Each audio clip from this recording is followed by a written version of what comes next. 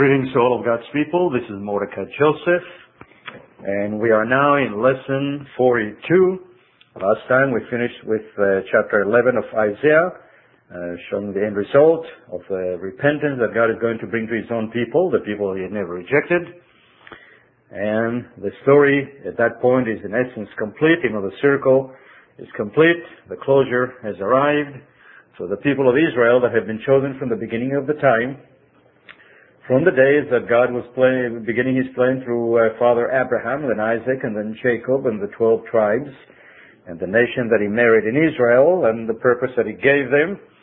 And of course, they have been derailed many times by sin, iniquity, and transgression, and their own rebellious heart, and yet God had a plan for them, and He was not about to give up.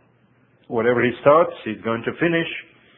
And in chapter 11, we in essence see at least a major phase of it coming to an end, because we still have to deal with all those who ever lived among the children of Israel, and they have not fulfilled their purpose, and they are going to be brought back to life 1,000 years later after the first resurrection, and they too will be a witness, as they were meant to be from the beginning, for all the rest of the nations who themselves are going to be resurrected also. So we see a grand plan there that is generally not understood, not comprehended by so-called established Christianity, and oftentimes we don't think too much about it, about the whole plan, because we have swallowed that line that has been sold 2,000 years ago, that there are two identities. There is a church of Israel that got forsaken and rejected and all that, and now there is the church, and we are it. And God is doing His work now through us. And forget about Israel.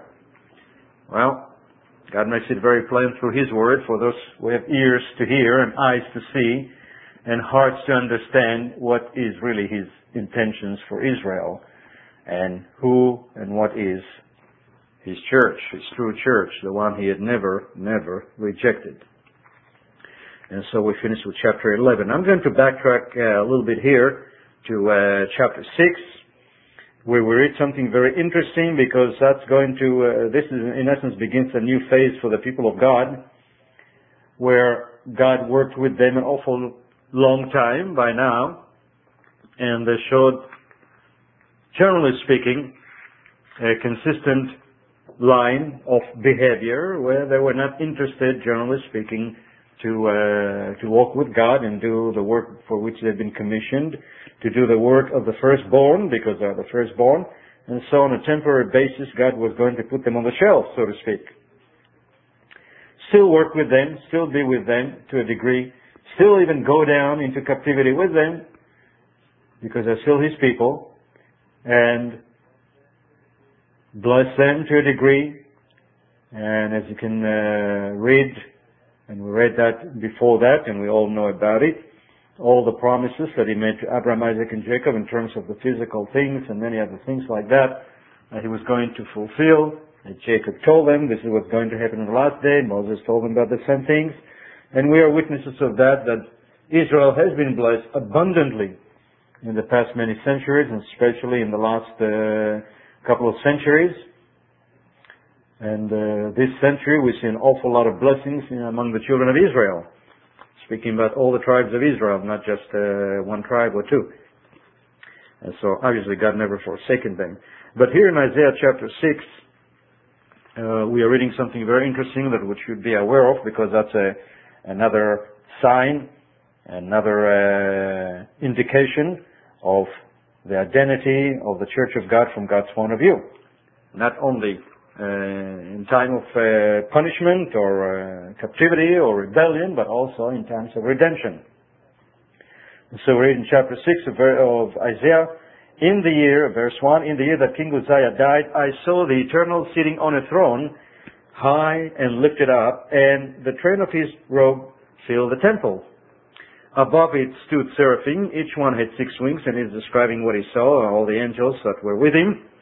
And they were saying, Holy, holy, holy is the Lord of hosts, the whole earth is full of His glory. And then the posts were shaken. Well, anyway, Isaiah is describing an encounter with the God of Israel. with the Master, with the husband of Israel, with the eternal. The one that became later on Jesus Christ, who came in the flesh and dealt with his own people. Well, this is what this God of Israel is saying to his people through the prophet Isaiah, and to all of us, and to all those who have an ear to hear, to the people of Judah and to the people of Israel. And mind you, he's speaking in specific here and giving an emphasis, as I said in verse 1 of chapter 1, on the house of Judah and on Jerusalem, but also by analogy all the rest of the nation too. That is all the 12 tribes. And so we read in verse 6, Then one of the seraphim flew to me, having in his hand a live coal which he had taken with the tongues from the altar. And he touched my mouth with it and said, Behold, this has touched your lips. Your iniquity is taken away, and your sin is purged. And the reason why he said that, because as soon as Isaiah saw God and the holy angels, verse 5, he said, Woe is me, for I am undone. In other words, I'm unholy, I'm clean, because I'm a man of unclean lips, and I dwell in the midst of a people of unclean lips. In other words, where people have sinned, and iniquity and transgression, and to see God, that was awesome for him. And he felt very, very embarrassed by the iniquity of the nation in which he lived, and his own iniquity likewise. And so he says, For my eyes have seen the King, the Eternal of hosts. He saw him. And that's the reason why God says, okay, I'm going to forgive your sins and iniquity, because obviously he's the prophet of God, he's repentant, he's not like the others who were rebellious. So God is going to purify him, to make him holy, to sanctify him for a commission to his people Israel. And as it is, for the first few chapters, he's already been speaking to him, but now he appeared to him in person. And so that was something very specific. And this is what God is coming down to earth to speak to Isaiah about. In verse 8, Also I heard a voice of the Lord saying, Whom shall I send? And who will go for us? Now mind you, Isaiah was already being sent by God and was already preaching to Israel, as we read in the first few chapters. But now there is something very personal, not only for his generation, but for all the generations to come until the end of time, who are going to read this very word, and it's still a living message. And for that matter, it's going to be also for those who are dead and will be resurrected. They too are going to hear that, and that's applicable to them too. So the fulfillment has different stages here. And so now Isaiah said, Then I said, last part of verse 8, Here I am, send me. Before that, he was afraid to be a part of it, and now he's willing to do it. And so this is a commission, and that is very important for us to understand that, because it is this very prophecy, among others, that the counterfeit church and those who followed in her footsteps and those to this day who believe in that lie, that God had rejected his people, this very commission they never understood. Had they understood it, they would have never come up with that lie. And so in verse 9, God says, and he said, Go and tell these people, keep on hearing, but do not understand. Keep on seeing, but do not perceive. Make the heart of these people dull, and their ears heavy, and shut their ears, lest they see with their eyes, and hear with their ears, and understand with their heart, and return, and be healed. You see, these are the very words, later on, when this person, the God of Israel, the eternal, that Isaiah saw, when he came in the flesh, he quoted these very words to his own people at the time. Now, of course, he was quoting Isaiah, but he is the one that told Isaiah to say those things. And in essence, what he's telling him, we're going to put Israel now on the shelf, so to speak. I gave them this opportunity all this time to be the firstborn, to proclaim the light of the truth to the nations, to be an example to them, to reveal to them God and who God is, and all those things that are involved with it, and yet they constantly have rejected it. So I'm going to put them on the shelf. And this is in essence what began to happen more and more around that time. In other words, Israel began to lose even the great understanding that they had at that time. And as time proceeded and went forward, there was less and less knowledge and understanding and wisdom of the truth, of the light, of the Word of God. And people did not recognize it, because blind people don't know they're blind. But yet, this is exactly what was happening. So, this was happening to the people of Judah, this was happening to the children of Israel. But here specifically about the people that remain with God, at least remain in terms of the land and the knowledge of who they are, and kept the Sabbath and holidays and all that. They began to lose their wisdom and understanding, gradually, more and more and more. And that's when they began, in essence, like other things also, to forget the knowledge that they had a God that dealt with them, and that God was a messenger of another God who was sending him to deal with them. So even that knowledge began to be lost gradually. And yet, that's not the end of the story. So many people look at that and say, well, you see, all people are blind and they're deaf, they're not willing to hear and all that, and that means God rejected them, but we are willing to hear and listen, so God chose us, so now we are the Israel of God. And many lies were being forged around this teaching and others. That is a misunderstanding of this teaching. And so Isaiah is wondering. In verse 11, then I said, Lord, or Eternal, how long? In other words, how long this state of mind is going to be on Israel? As the Apostle Paul later on would mention, speaking about it. He said that blindness fell in part on Israel. In other words, they did not go into total blindness. But God imposed on them a certain amount of blindness and darkness. So he would not have to hold them accountable for their sins and iniquities. And that's what Paul is saying. He concluded them in unbelief. So he's the one that is saying to Isaiah, you go do it. In other words, God himself is going to withhold understanding from them and knowledge and comprehension. And then you go to chapter 29 of Isaiah, you read that God said that the wisdom of their wise perished. In other words, they were not as wise as they used to be, did not understand as they did. They read, but they don't fully comprehend, and so they invent their own understanding. And they hear and they don't comprehend, and they invent their own understanding. And they see all kinds of scriptures, and they read this and that, and they don't fully understand it, and they invent their own understanding. And that's exactly what has been happening in the Jewish community since that time.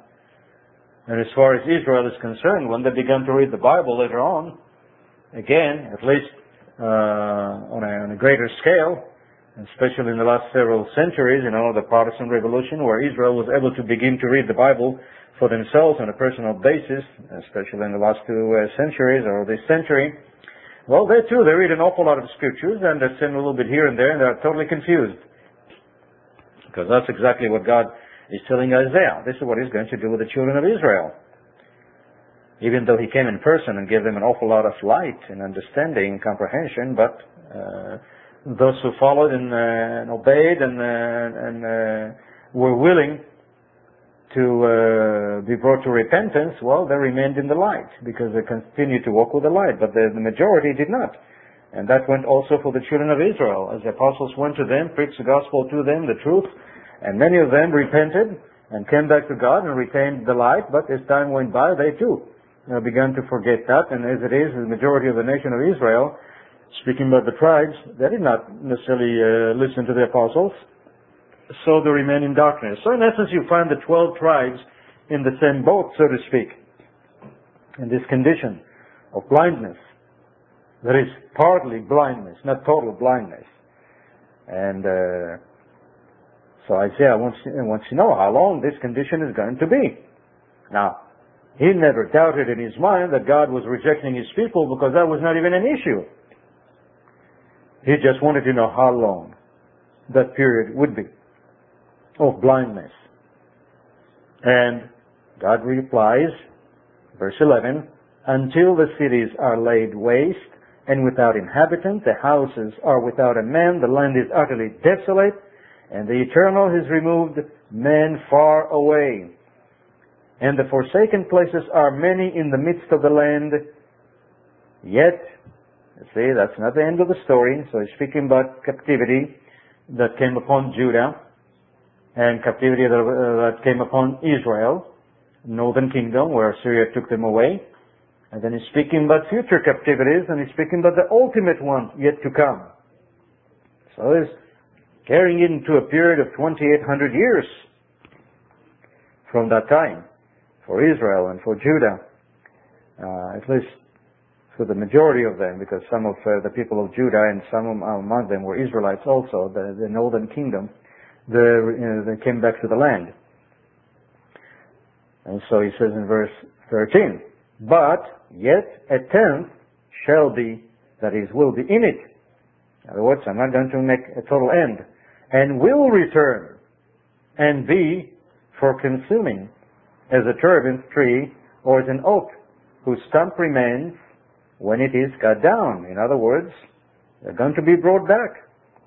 And so the holy seed shall be its stump.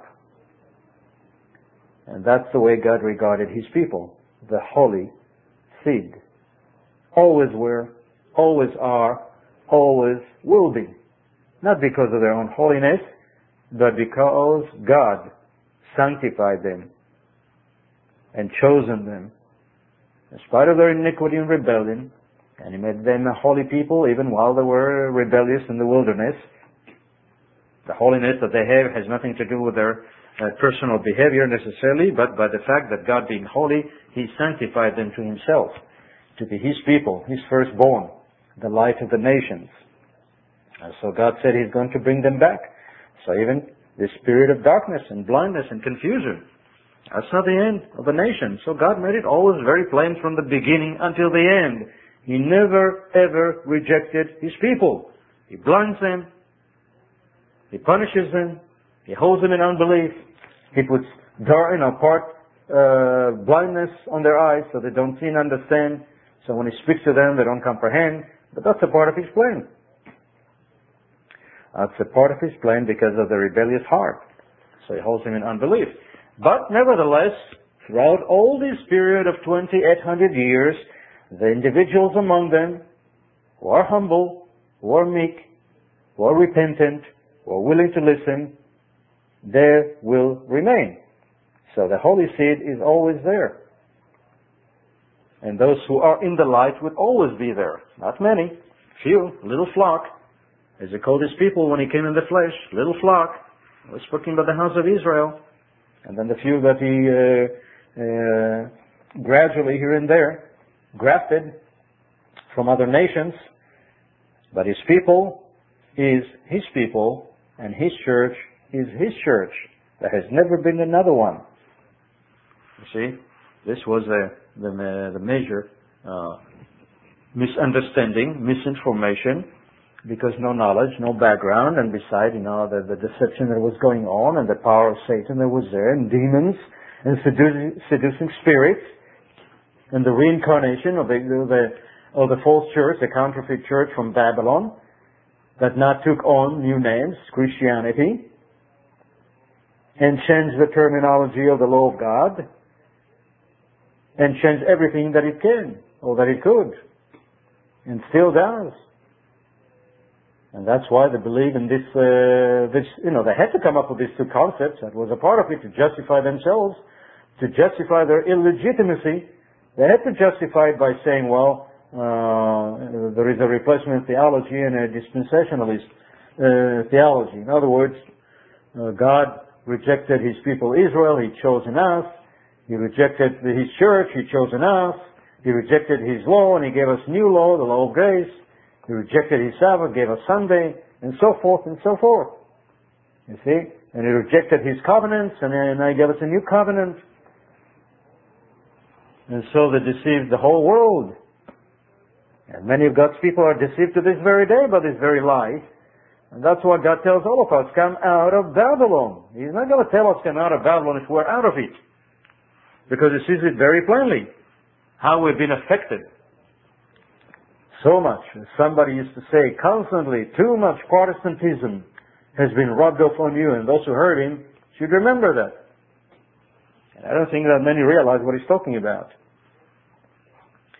And so it's important for us, as we read the good news, the light, the knowledge, the understanding that comes directly from God, as Paul said, the gospel has been preached unto them as well as unto us. That means the good news.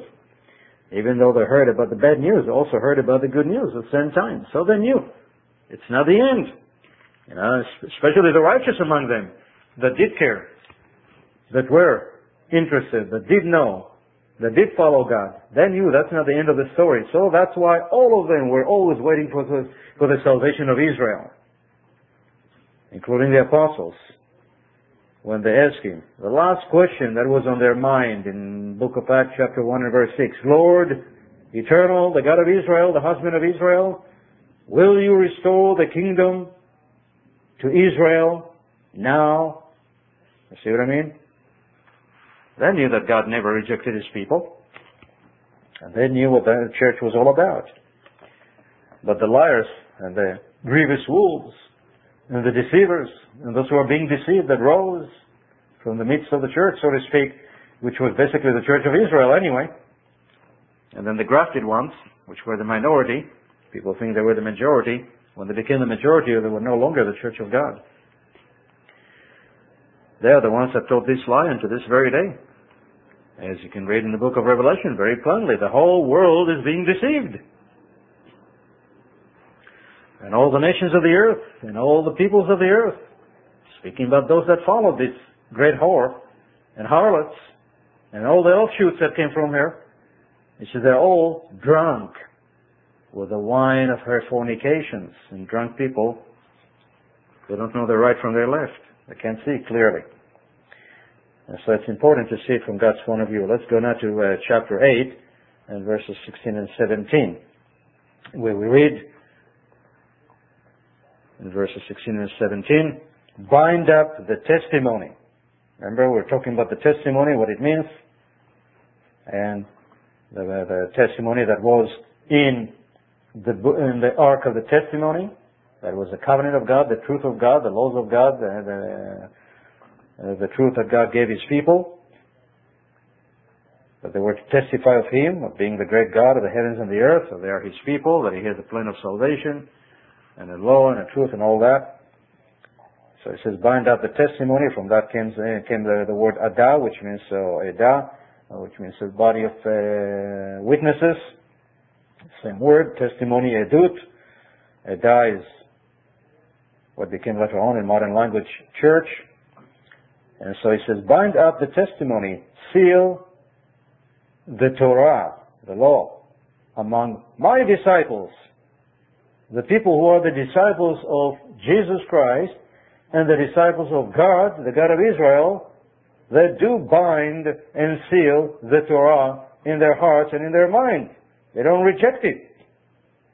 But the counterfeit church did. And those who developed that attitude and nursed on that spirit, to this day they have a resentment against the Torah, against the law of God. But he said, you bind up the testimony, you bind it in yourself. Seal the Torah among my disciples. And that's why you read in Revelation about the people of God who have the testimony of Jesus Christ, the God of Israel, and keep the commandments. Not reject the commandments and say, that's not for me, I'm interested in grace. No, they are the ones that still bind the testimony because they have it in them, and they seal the law among my disciples. He says, and Isaiah says, I will wait on the Eternal who hide his face from the house of Jacob. And I will hope in him, because he knew it was only a temporary condition. And verse 18 he says, here am I, the prophet says that, and the children whom the Eternal given me. We are for signs and wonders in Israel. That is for all of Israel, all the tribes, for the next 28 generations and beyond it, to the second resurrection. And so he said, we are the signs and wonders in Israel from the Eternal of hosts, who dwells in Mount Zion, and always will. And Zion is his people and his city. And that symbolically is the church, Zion, heaven, Jerusalem. That's symbolically the church, the people of God. That's why it's called the bride. Call it Jerusalem. That's why God says this is the bride of the Lamb. You see, people that don't have a background don't understand what they're reading. And they begin to invent their own knowledge. And so, we continue to read now in Isaiah chapter 9, verse 1 to 7. Chapter 9, verses 1 to 7. Nevertheless, the gloom will not be upon her who is distressed, speaking about his nation, the people of Israel, as when at first he lightly esteemed, because God was going to still continue to be with his people, and we're going to see how, at least a part of it. The land of Zebulun, still in verse 1, and the land of Naphtali, and afterward more heavily, oppressed her by the way of the sea beyond the Jordan in the Galilee of the Gentiles, or Galilee of the nations, because many of the nations, Greeks and Egyptians and other nations lived in the upper Galilee, so they called it the Galilee of the nations, or the Gentiles. Verse 2, the people who walked in darkness, the people of Israel, specifically Judah, and Benjamin, and Levi, and some of the sprinkling of the tribes of Israel who lived there. Like we read about the prophetess Anna from the tribe of Asher. You can be sure that she wasn't the only one from the tribe of Asher. There were others. And so there were many others. Sprinkling, not many. The majority were from the house of Judah, the tribe of Judah, and then there were Benjamites and Levites. And so it says, the people who walked in darkness have seen a great light. Those who dwelt in the land of the shadow of death, upon them a light has shined. So even though God concluded them in blindness, still continued to deal with them. He even came in person, in the flesh, and lived in their midst. Verse 3, ye have multiplied the nation and increased its joy. They rejoice before you according to the joy of harvest, as men rejoice when they divide the spoil. You have broken the yoke of his burden, speaking about his people, and the staff of his shoulder, the rod of his oppressor, as in the day of Midian. That means in the day when he delivered him, in the days of Gideon. For every warrior's sandal from the noisy battle and garments rolled in blood will be used for burning and fuel of fire. In other words, God is going to still bring deliverance to his own people. And when he came in the flesh, he brought them light, brought knowledge and understanding, brought them salvation, brought them the potential for salvation for those who were willing to listen, and an open door for them. But still, the majority was still being concluded in unbelief, in blindness, and that's the way God did it. He did not choose to call every one of them. He, yes, in essence, called many, because he spread the word everywhere. Everybody heard it, but only few of them were chosen. And so in verse 6, Isaiah is saying, for unto us a child is born, unto us a son is given. You see, unto us. Isaiah is an Israelite. His people are Israel. So he says unto us. Could have said unto everyone, unto the whole world. But God inspired it to say, unto us a child is given, unto us a son is given. But as a child is born. And the government will be upon his shoulder, and his name will be called Wonderful Counselor, the Mighty El, Mighty God. The Everlasting Father. Why is he called the Everlasting Father? Simple. He is our Creator. He created every single one of us, and the spirit and man that is in every single one of us came from him. Then after that, the Father, the one that sent him, is going to beget us also, as he did with some sprinklings before that, and then more of them during the coming of Christ, and after that, and then ultimately at the end, when he's going to pour his spirit upon all flesh and beget all human beings who are written in the book of life, and then after that, in the second resurrection, all those who ever lived. And then, so in that sense, we have two fathers, one that gave us a spirit in men, and then put his spirit in us. That is, once we were called, because now we have both the Spirit of the Father and the Spirit of Christ, because both of them are living in us. So that's the reason why you read one of the titles of Christ is the Everlasting Father. Some people are confused by that. Verse 7, of the increase of his government and peace there will be no end upon the throne of David and over his kingdom. You see, it's still Israel. It's a message to Israel. It's not a message to the nations. It's first and foremost a message to Israel, who is the firstborn of God, who are to be the light of the nations, and bring all nations of the earth to the same knowledge and truth and understanding, so that we can become the children of that marriage, the renewed marriage, with a new covenant now, between God and the house of Israel and the house of Judah. You see, they never were rejected. I was just concluded in unbelief, in, period of darkness. That is most of them, but not all of them. And so the increase of his government and peace, there will be no end upon the throne of David and over his kingdom, to order it and to establish it with judgment and justice from that time forward, even forever. The zeal of the Eternal of hosts will perform it, speaking now about the Father. And so verse 8, the Lord sent a word against Jacob, and it has fallen on Israel. All the people will know, Ephraim and the inhabitants of Samaria. You see, in other words, God is still dealing with his own people, and he's going to reveal that to his own people. Yes, he's going to punish his own people, as it says, to the Jew first, wrath and fury, and so forth, upon them, to the Jew first, and then to the nation, that is the Gentiles, and also salvation and glory and honor to the Jew first, to Israel first. In other words, that's what he means by that. He's putting emphasis on Judah because only Judah is around as a nation. So that speaks about the whole nation. And they will always be first. Nobody else is going to be first. Nobody else is going to become the firstborn. Nobody else is going to replace Israel. There is no replacement theology.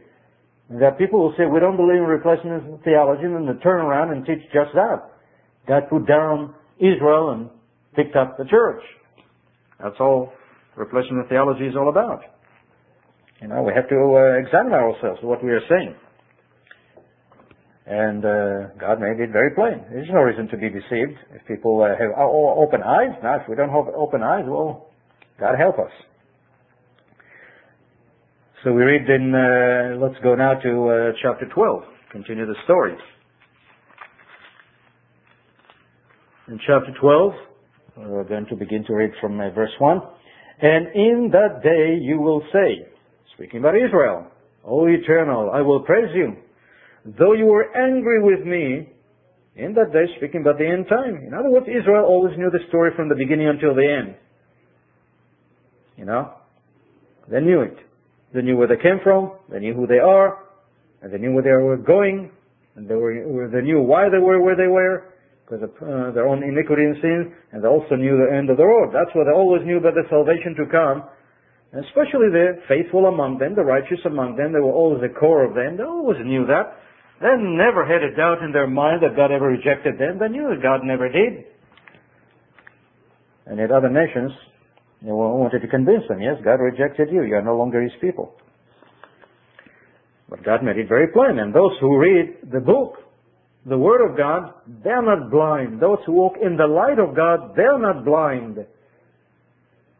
But the ones who forget about all these things and begin to hear to the fabrication of the human heart and listen to it, they become superstitious and begin to believe all kind of lies. That's why God is warning us. As he came in the flesh and spoke to us, he said that this false church is going to come out with signs and wonders and miracles, that if it was possible, even the very elect will be deceived. But they are not going to be deceived because they are the very elect. Because as long as they put on the armor of God, the whole armor of God, and they read the Word of God, and they have the testimony of Jesus Christ, His truth, His law, His prophecy, as it says, the testimony of Jesus Christ is the spirit of prophecy. And we're reading that now, where God tells you the story from the beginning until the end. God never rejected His people. And God is going to rule over His people. And He was born to that end, to rule over the house of Jacob forever, as we shall get to that in the book of Luke. These people are not going to be deceived. And so these people are saying, O Lord, I will praise you. Though you were angry with me, your anger is turned away and you comfort me. Behold, God is my salvation. I will trust and not be afraid. For Yah, the Eternal, is my strength and song. He also has become my salvation. People talk about salvation. A lot about salvation. Have you been saved and all that? They don't even know what it means. But Israel does. Israel, that is no longer just physical Israel, but also spiritual Israel. In other words, Israel with a spirit. That's what spiritual Israel means, Israel of God. He's not talking about somebody else. Speaking about the people of Israel now becoming the Israel of God by having a Holy Spirit and obeying the law of God, by returning to God, by repenting, by turning away. So the blindness will be over with them. They are the Israel of God, and then they will feel that God is grafting among them, the wild olive branches. This is the Israel of God that Paul is talking about. But those people have no background, don't know what Paul is all about. All the apostles don't know what's on their mind, don't know what they know, don't know their background. They totally misunderstand every statement that they make. And God commands us to grow in grace and in knowledge and in understanding of the eternal, of the Lord Jesus. This is the understanding of Jesus Christ. And people have no knowledge of that, as they should. Even the people should know better. And so he says, verse 3, Israel is speaking. Therefore, with joy you will draw water, speaking about the Holy Spirit, from the wells of salvation. Verse 4, and in that day you will say, praise the Lord. Hallelujah. That's what hallelujah means. Praise the Lord. Praise the eternal. Well, hallelujah actually means praise God, because Yah is the name of God, deity. Praise Yah. Call upon His name. What's His name? Yehovah. That's a command. Call upon His name. Don't change the name, as they've done in the Jewish community. Call upon His name. Yehovah. That's His name. Declare His deeds among the peoples. That's the purpose of Israel. And they're going to do it. Make mention that His name is exalted. Sing to the eternal, for He has done excellent things. This is known in all the earth. As it says later on, the day will come when the whole earth shall be full of the knowledge of God. How? Israel is going to fulfill their purpose. That's how. God is going to make them do it. And they're going to do it, as you read here, with good intention, good heart, with rejoicing. No more with rebellion. And it says, verse 6, cry out and shout, O inhabitant of Zion, speaking about the children of Israel, for great is the Holy One of Israel in your midst. In the midst of Israel, which He had never rejected. And immediately after that, in chapter 13, he goes to the false church, Babylon. The burden against Babylon, which Isaiah, the son of Amoz, saw. And he's talking about the destruction of the counterfeit church. So God is describing the whole story from the beginning until the end. And those who have eyes to see can see it. Those who have ears to hear can hear it. Those who have a heart to understand can understand it, but the rest are blinded. And there is no reason for us to be blinded just because we've been taught lies. We can come out of it, come out of Babylon. If we could not come out of Babylon, God wouldn't ask us to come out of Babylon. We would just realize we are not capable of doing it. But He knows we are capable of doing it, because the Spirit is in us. So, any one of us who has the Spirit of Christ, let him acknowledge the teachings of Christ, which we are reading right now. We all know that the God of Israel is the one that became Jesus Christ. Shouldn't have a problem with that. Let's go to chapter 14 and verse 1, where we read, for the Eternal will have mercy on Jacob, and will still choose Israel. Where is the replacement theology? Where is the statement, God put down Israel and picked up the church? These are the words of lies. For the Eternal will have mercy on Jacob, and will still choose Israel, and settle them in their own land. Now, get something else. The strangers will be joined with them, and they will cling to the house of Jacob. These are the sprinklings, the olive branches, the wild olive branches that God is grafting, and has been from the beginning of time, from the days of Abraham.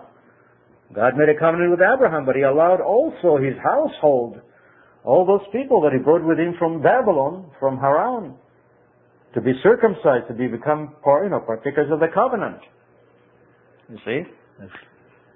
Paul later on will say, well, is he only the God of the Jews? Or is he only the God of Israel? Or is he only the God of Abraham? No, he's the God of the whole earth. He's also the God of the nations. So God always made it that plain. And yet his covenant was with Abraham and Isaac and Jacob and their descendants.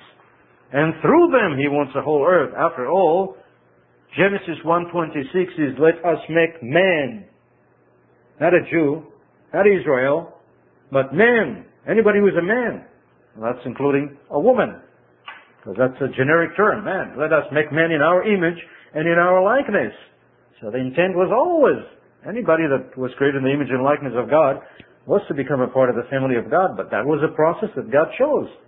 He chose Abraham, not Noah, not Abel, not anybody else. He chose Abraham, and then Isaac, and then Jacob, and their descendants. Nobody else. And through them, he's going to bring everybody else into that great family that is going to be born. But they're going to be considered the children in that configuration. And so, God is making it very plain. This is Jesus Christ speaking to you for those who believe in Jesus Christ. The God of Israel, the one that came in the flesh, the messenger of the Lord of hosts, the angel of the Lord, the rock of Israel. For the Eternal will have mercy on Jacob and will still choose Israel and settle them in their own land. The strangers will be joined with them, and they will cling to the house of Jacob, and to the Torah of Jacob, and to the statutes and judgments and precepts and ordinances and testimonies of Jacob, because all the things were the inheritance of Jacob. And that's the way God meant for it to be. And it doesn't mean that Jacob is superior. All it meant is that's the way God made it. So the glory and the honor goes to God, not to men. Verse 2. Then people will take them and bring them to their place.